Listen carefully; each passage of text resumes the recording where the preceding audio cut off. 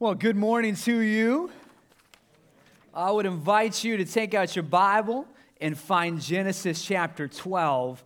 Genesis chapter 12. If you don't have one, it's all right. It'll be behind me on the screens. We'd love for you to join us in that way. As we conclude, at least for now, this series in the book of Genesis called In the Beginning, as we start a new summer series next week, Genesis 12, verses 1 through 3 says this. Now the Lord said to Abram, "Go from your country, your kindred, your father's house, to the land that I will show you. I will make of you a great nation. I will bless you and make your name great, so that you will be a blessing. I will bless those who bless you, and him who dishonors you I will curse.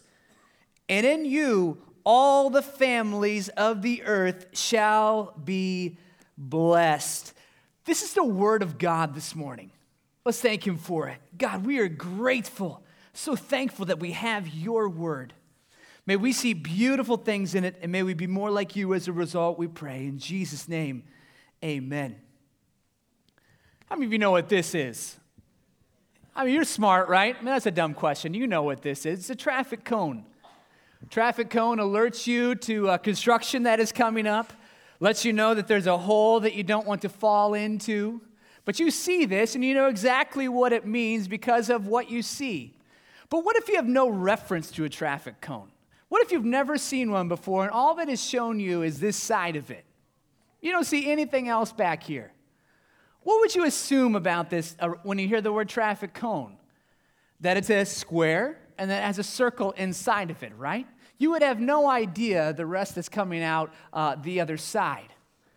Oftentimes, this is how God works in Scripture, and how God works in our own lives, is that we can only see a small picture of what God is doing, and we're completely unaware of what else he's accomplishing behind the scenes that we can't see with our eyes. In our text today, it's about one man who trusts God without seeing the whole picture. And he trusts him that God did indeed see the whole picture, and that his promises that he made to him were going to come about. And so where we're picking up here in chapter 12, we're picking up on the edge of chapter 11, where humanity has been very disobedient to God. God tells them to scatter, be fruitful and multiply, but they stay all together, and they start building a tower to reach God, the Tower of Babel. But God brings confusion, changing their languages, and then they spread out throughout the earth. Man was godless from the true God, and it would seem that they were hopelessly lost, except for a distant promise that was made to Shem, who, if you recall, was Noah's son, that in him there would be some kind of blessing that would come through his line. And so chapter 11 ends with the genealogy or the line of Shem, recounting all the descendants of him to his son Terah. Terah being a guy's name in the Bible, although it's often a female name here. Terah was quite the man, and he lived in the land of Ur. And born to him was a man that you will recognize. Father Abraham was his son. He is perhaps the most famous of all biblical characters, save Jesus and David. In chapter 11 records at this point, though, that he is actually no father at all, and that his wife Sarai is barren, unable to have children. So when God created the world back in Genesis chapter 1, the world was of utter chaos. It made no sense. It was confusion, and he speaks into the chaos, bringing order, because that's what God does. And so here in chapter 12, we find the same kind of terminology. Chapter 11, there's chaos, disorder, mankind is a mess, and then God speaks into that mess, bringing order, as it says, "And the Lord God said." He ushers in this new era. He talks about how he was going to now, through one man, start what he was going to start this major change in all of Scripture where he starts working, bringing mankind back to himself through starting with one person. And you never see this start again throughout all of Scripture. And so he starts working with this man, Abram, who you'll know as Abraham, over 40 years' time. Now, there are great people in the Bible that we are meant to connect with and to learn from and to follow their example. And Abraham is one of those men. And when we look at his life, we see what it looks like to live by faith. And so I want to give to you this morning just 3 components of living by faith. And here's the first one. That you believe God's bare promises. You believe his bare promises. So God shows up 75 years into Abram's life and tells him to pack up and move. To leave his family, to leave his father's house, all that he was familiar with, his entire identity that was wrapped up in. He says, it's time for you to go.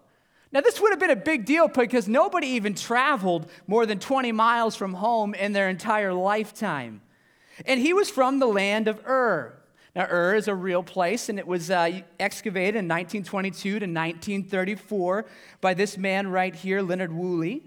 And he came about and spent 12 years exploring Ur in the country of Iraq presently. And what he found is that Ur was a thriving, sophisticated city. It was not a podunk town with one stoplight and a Casey's. Okay, they were well established. So if you have a Casey's, you're pretty established, right? So it wasn't like Abram was sitting there thinking, oh, I've got to get out of this little town. I've got to get out and experience real life. No, he was in a thriving city. And God calls him to leave this great place and to live as a nomad, a wanderer. And so the first promise that he gives to Abraham, the first of 3, is that he's going to give him land. But the issue is that God doesn't tell him where that land is going to be. He was sending Abram on a destination unknown. I went on a destination unknown when I was in junior high with my church youth group. And I've come to find out now that I am a youth pastor, destination unknown means you have to provide a parent's calendar and you're not sure what you're doing yet. You're going to figure it out. All right? And so that's what we went on. And we ended up going to the zoo. And I remember as an 8th grade boy being like, this is what we're doing for a destination unknown. This is so lame. Of course, I loved it, but would never admit that. But this is what he was calling him to. If we moved a cell group, a family in our cell group from one side of Ankeny to the other and packed up their truck, and they knew exactly where they were going. They had done all kinds of research of the kind of home that they wanted and everything that should be inside of that home, and they found the perfect location for them. Here, Abraham is asked to get into his loading everything up, to type in his GPS, take me home, and not know where that location is going to be. That's why he's now the example of great faith in all of Scripture. Hebrews chapter 11 tells us this: by faith, Abraham obeyed when he was called to go out to a place that he was to receive as an inheritance. And he went out, not knowing where he was going. By faith, he went to live in the land of promise, as in foreign land, living in tents with Isaac, Jacob, heirs with him of the same promise. For he was looking forward to the city that has foundations, whose designer and builder is God. So what Abraham was doing was that he was trusting that God's way, his plan, was ultimately better than anything that he could experience, even in the comforts of his home of Ur. Ur was designed by men, and now all we have left is ruins. It's gone. But Abraham was looking for something beyond that. He was looking towards a city whose building and foundation and the builder was God himself. So he's saying the purposes that God is calling me to is beyond the temporal, but it's future. It's now, and it's a time where I'm going to one day live in a city that was built by God himself. And that's why he went. He saw God as his greater treasure than anything else he could have. And this calling is a picture of our salvation in Christ. God initiates this call of grace. The sinner, Abraham, in this case, responds. And for us as Christians, when we come to know Christ, we're called to trust his word alone and nothing else. He doesn't promise security or tell us the future, but he does promise that he will be with us and that he will bring us home. So he's promised to him, first of all, land. Second, he promised to him a seed or an offspring. He says, I will make you a great nation. The nation of Israel would come from Abraham. Isaac, his son, would then father Jacob, who would have numerous sons, and 12 of them would become the tribes of Israel. And then he says to him, I will make your name great. Do you see the contrast there between those at Babel that were setting out to make a name for themselves, to make their own names great, and it didn't work out so well for them? But God shows up to Abraham and he says, I am going to make your name great. See, God uses whoever he wants when he wants. We don't get to choose to make our own names great. God does that himself. He puts down one and raises up another. So let that be an encouragement to us to stop trying to build our own platform, to stop trying to think about Brad or whatever your name is, about how I can make myself well known, which is the desire of our hearts, and to let God, if he chooses to make that happen for us. Thirdly, he promises Abraham a blessing. God was going to make him and his offspring to bless the entire world. He was going to be blessed so that he could be a blessing to everyone. And Abraham believed this. So the question for us is, do we trust the bare promises of God? When he says he's going to be faithful to us, do we trust him when we only see part of the cone? Do we trust God with our health, our finances, our children, our jobs, whatever else there might be, a lack of a job, where we're going to go to college? Do we trust him knowing that he is working even though we can't see the whole picture? Well, let's see what Abraham does. Verse 4. So Abraham went as the Lord had told him, and Lot went with him. Abram was 75 years old when he departed from Haran, and Abram took Sarai his wife and Lot his brother's son and all their possessions that they had gathered, and the people that they had acquired in Haran, and they sent out to go to the land of Canaan. When they came to the land of Canaan, Abraham passed through the land to the place of Shechem to the oak of Moreh. At that time, the Canaanites were in the land. Then the Lord appeared to Abram and said, to your offspring I'll give this land. So he built there an altar to the Lord who had appeared to him. From there he moved to the hill country on the east of Bethel and pitched his tent, with Bethel on the west of Ai on the east. And there he built an altar to the Lord and called upon the name of the Lord. And Abram journeyed on, still going towards Negeb. So Abram, when he hears this, God tells him to move. He actually does it. He packs up everything and he goes. The second component of great faith is that you respond in obedience. He makes the 800-mile trip from Ur to Canaan. And this is why he's held up as a great example of faith, not just because he said he was going to trust God, but that he responded in obedience to what God said. In the book of James, James holds him up for this very thing. He says, Abraham is a great man of faith, and he proved that by being obedient to God. True faith always leads to action. True faith always leads to action. Now, at this point, I think there's this movement that says, whoa, obedience to God, that's legalism. It's all about grace, right? And it is all about grace. But our obedience to God is a response in faith to the grace that he has given to us, right? So legalism is saying, I'm going to be obedient so that God will accept me, or I'll get more merit from God. Where obedience to God is when we've already trusted in him for merit, we already have full acceptance from God, so therefore we now live lives that are transformed and we respond to him in obedience. That's why James tells us in chapter 2, verse 19, he says, you believe that God is one? You do well. Even the demons believe and shudder. So what does James say? If you have a mere intellectual assent about who God is, that just qualifies you to be a demon. That's all it does. True faith always responds and has obedience that wants to know and follow God with their lives. That's why one writer I really love says, salvation is a life-changing encounter with God.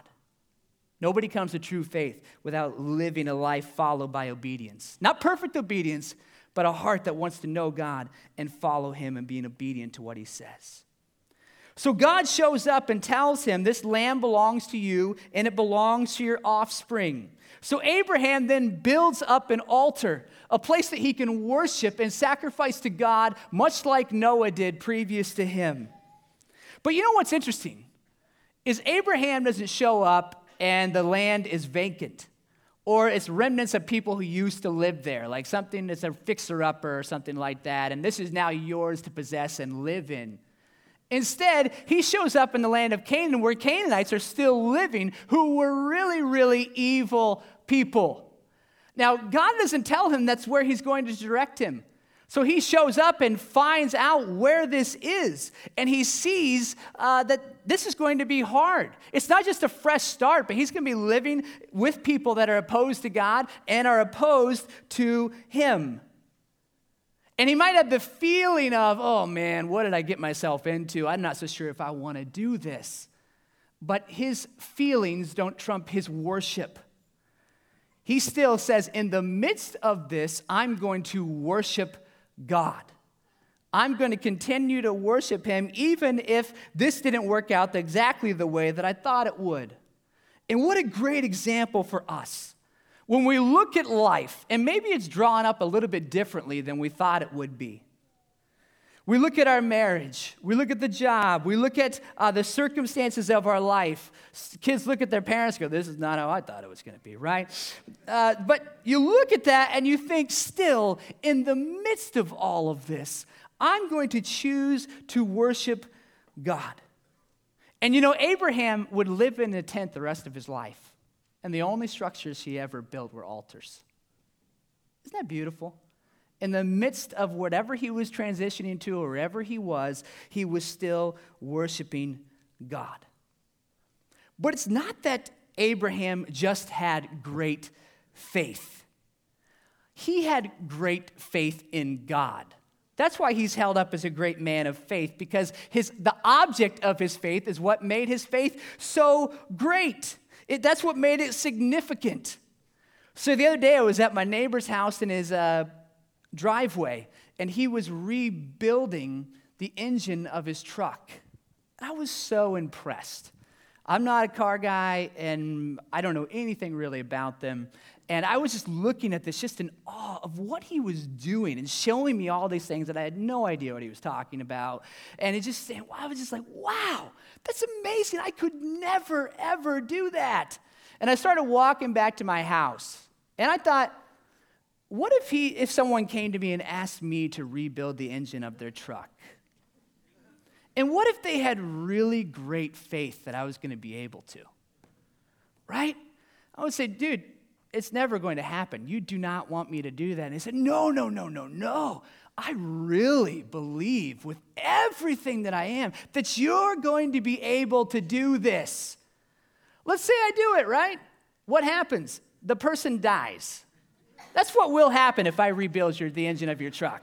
Because if for some reason that thing does start, you're going to be blown 30 feet in the air because I have no idea what I'm doing. Right? Because even though you have great faith in me, the object of your faith is going to let you down. And so that's what makes Abraham's faith so amazing, is that he doesn't have great faith in his 401k or the plans that he has. He doesn't have his great faith in all the stuff that he's going to do or how good he is at tent building, all these things. Instead, it's because he had great faith in God. And this is going to be significant for him because there were going to be times that he was going to lack faith. So there's a famine in the land. And instead of trusting God, Abraham goes down to Egypt, where there's all kinds of food. Now, there's something you got to know about Sarai, who would later become Sarah. She was 65 years old, and she was a really good-looking 65-year-old. Like, really good-looking. How do I know that? Because everywhere she went, people wanted to take her as their wife. And so Abraham knows this. He's like, I don't know how I got you. I won the lottery, honey. It's crazy. But you are smoking, all right? And we're going to go down to Egypt, and everybody's going to want to marry you. So here's what we need to do. We're going to tell them that you're my sister. So that way nobody kills me to take you as their wife. How's that sound? And they agreed to it. Now, he's kind of like thinking, this is a pretty good idea. It's kind of a half-truth. Technically, she's my half-sister. So this is going to work out okay. But he doesn't trust God, does he? Wiersbe says that not living by faith is living by scheming. When you live by faith, you don't have to scheme about how am I going to work things out, but instead, you trust God. And so what's the results? Let's see what happens when they go down there. Pharaoh actually takes her, by the way, which is it tells you how beautiful she was. The Pharaoh of Egypt wants her as his wife. And this is what he says, what happens in verses 14 to 20. When Abram entered Egypt, the Egyptians saw that the woman was very beautiful. And when the princes of the Pharaoh saw her, they praised her to Pharaoh. The woman was taken into Pharaoh's house, and for her sake she was dealt well with Abram. And he had sheep, oxen, male donkeys, male servants, female donkeys, and camels that were given to him. But the Lord afflicted Pharaoh and his house with great plagues because of Sarai, Abram's wife. So Pharaoh called Abram and said, "What is this that you've done? Why did you not tell me she was your wife? Why did you say she is my sister? So that I took her as my wife. Now then, here is your wife. Take her and go." And Pharaoh gave orders concerning them, and they sent them away, his wife, and all that he had. So what happens is that God inflicts a plague upon Pharaoh, his whole harem, his whole house, everyone except for Sarai. And he calls him in and says, "Why didn't you tell me she was my wife?" And what's the result? He sends Abraham away and gives him all kinds of gifts when he does so. So Abraham, he was already rich, he becomes even more rich. Here's what's so fascinating, is that through Abraham's lack of trust, God still blessed him. But I believe that Abraham and Sarah missed out on a great opportunity to exercise faith and experience the blessing of God. Yes, God worked it out. But can you imagine the story if Abraham would have gone down there and been like, "Wife, I know you're good looking, and I'm not going to tell anyone you're my sister. And when they ask me and they're going to want to take you as a wife, I'm going to say, no, this is my wife. You can't have her. And I'm going to trust God." Remember that? It was awesome. And they're sitting around a campfire and they're telling this story. And they're like, "And I said to Pharaoh, no, you can't have her." And like all these things that could have happened, but didn't. Isn't that so true of your life? You freak out, right? And you scheme all these things. You forget God's past provision. We trust God with the big areas of our life, but when it comes to the small ones, we forget his faithfulness. And we sit there and we go, "Well, God worked out his plans in my life, but man, wouldn't it have been more enjoyable to trust him through it? Wouldn't it have been more enjoyable to not get nervous and get eaten up inside and think, man, this is really fun dwelling on this, and man, I feel terrible." No. You want to trust God. And this is what Abraham could have done, but God works through it anyway. We think about how God's provided for us, and that big bill comes in the mailbox. We're like, "Oh no, what are we going to do? Oh, we're never going to be able to pay this thing off." And then you're fine, right? God takes care of you. You know what's amazing? Is even when Abram lacks faith, God doesn't leave. He doesn't say, "Abraham, I'm done with you. I'm finding someone else that has better faith." Because when Abram was faithless, God remained faithful to him. Because really the promises that God was making to him weren't dependent upon Abram at all. They were dependent upon God and his faithfulness. And when you're sitting here thinking, man, I should be further along in this, I keep screwing up, just be reminded with the fact that God has not left. If you have believed in him through faith, he's not going anywhere. The promises that he's made to you are yes and amen.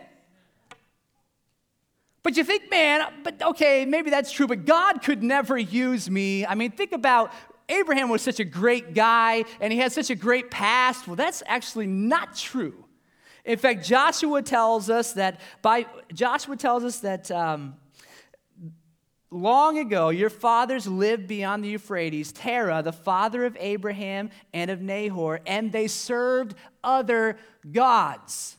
So here's Abraham and his father actually were worshipers of the moon and maybe even participated in human sacrifice. God chose Abram not based because he lived an awesome life, but because he wanted to. And so maybe you're thinking, there's no way God can't use me. I'm messed up. I'm terrible. My past is a mess. My current life is a mess. Good. You're a perfect candidate to be used by God. Maybe you're thinking, I'm too old. There's no way that God could use me now at this stage of my life. Abraham was 75 by the time he really started being used by God. But why does God use broken and messed up people? Because that's all that there is. That's all he has to choose from. And maybe you're sitting there thinking, well, I'm not really all that messed up. Well, you're more messed up and broken than you could ever imagine. And God also uses broken and messed up people so that he gets the glory. And that's what this whole thing is about. This story really isn't about Abraham, although he was a great man of faith. He's not the hero. This story is about God and what he is doing through Abraham, and that he's chosen him to start his story of redemption, to bring man back into a right relationship with God. He promises him, he says, Abraham, through your offspring, I am going to bless the world. What offspring is he talking about here? Yes, the nation of Israel that's still around, but he's talking about one Jewish man in particular, Jesus Christ, who would come from Abraham. And Isaiah tells us of Jesus, and he says he had no form or majesty that we should look at him, and no beauty that we should desire him. You see, Abraham saw the bottom of the cone. He saw the promises that God was offering to him, that through him, his offspring would bless the world. But he didn't know who that offspring was. He didn't know who it was going to be, but he believed God with all his heart. He had great faith in the promises of God.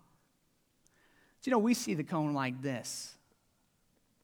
It was a mystery to Abraham and all throughout the scripture until Matthew records this is the genealogy of Jesus, the son of David, the son of Abraham. So we see this descendant of Abraham was Jesus Christ. And so we see that he came. Jesus was that one that was to be the Savior of the world. Paul tells us that the gospel, the good news, was preached beforehand to Abraham. He said, foreseeing the Gentiles would come to faith, he preached the gospel beforehand in him, saying, in you all the nations will be blessed.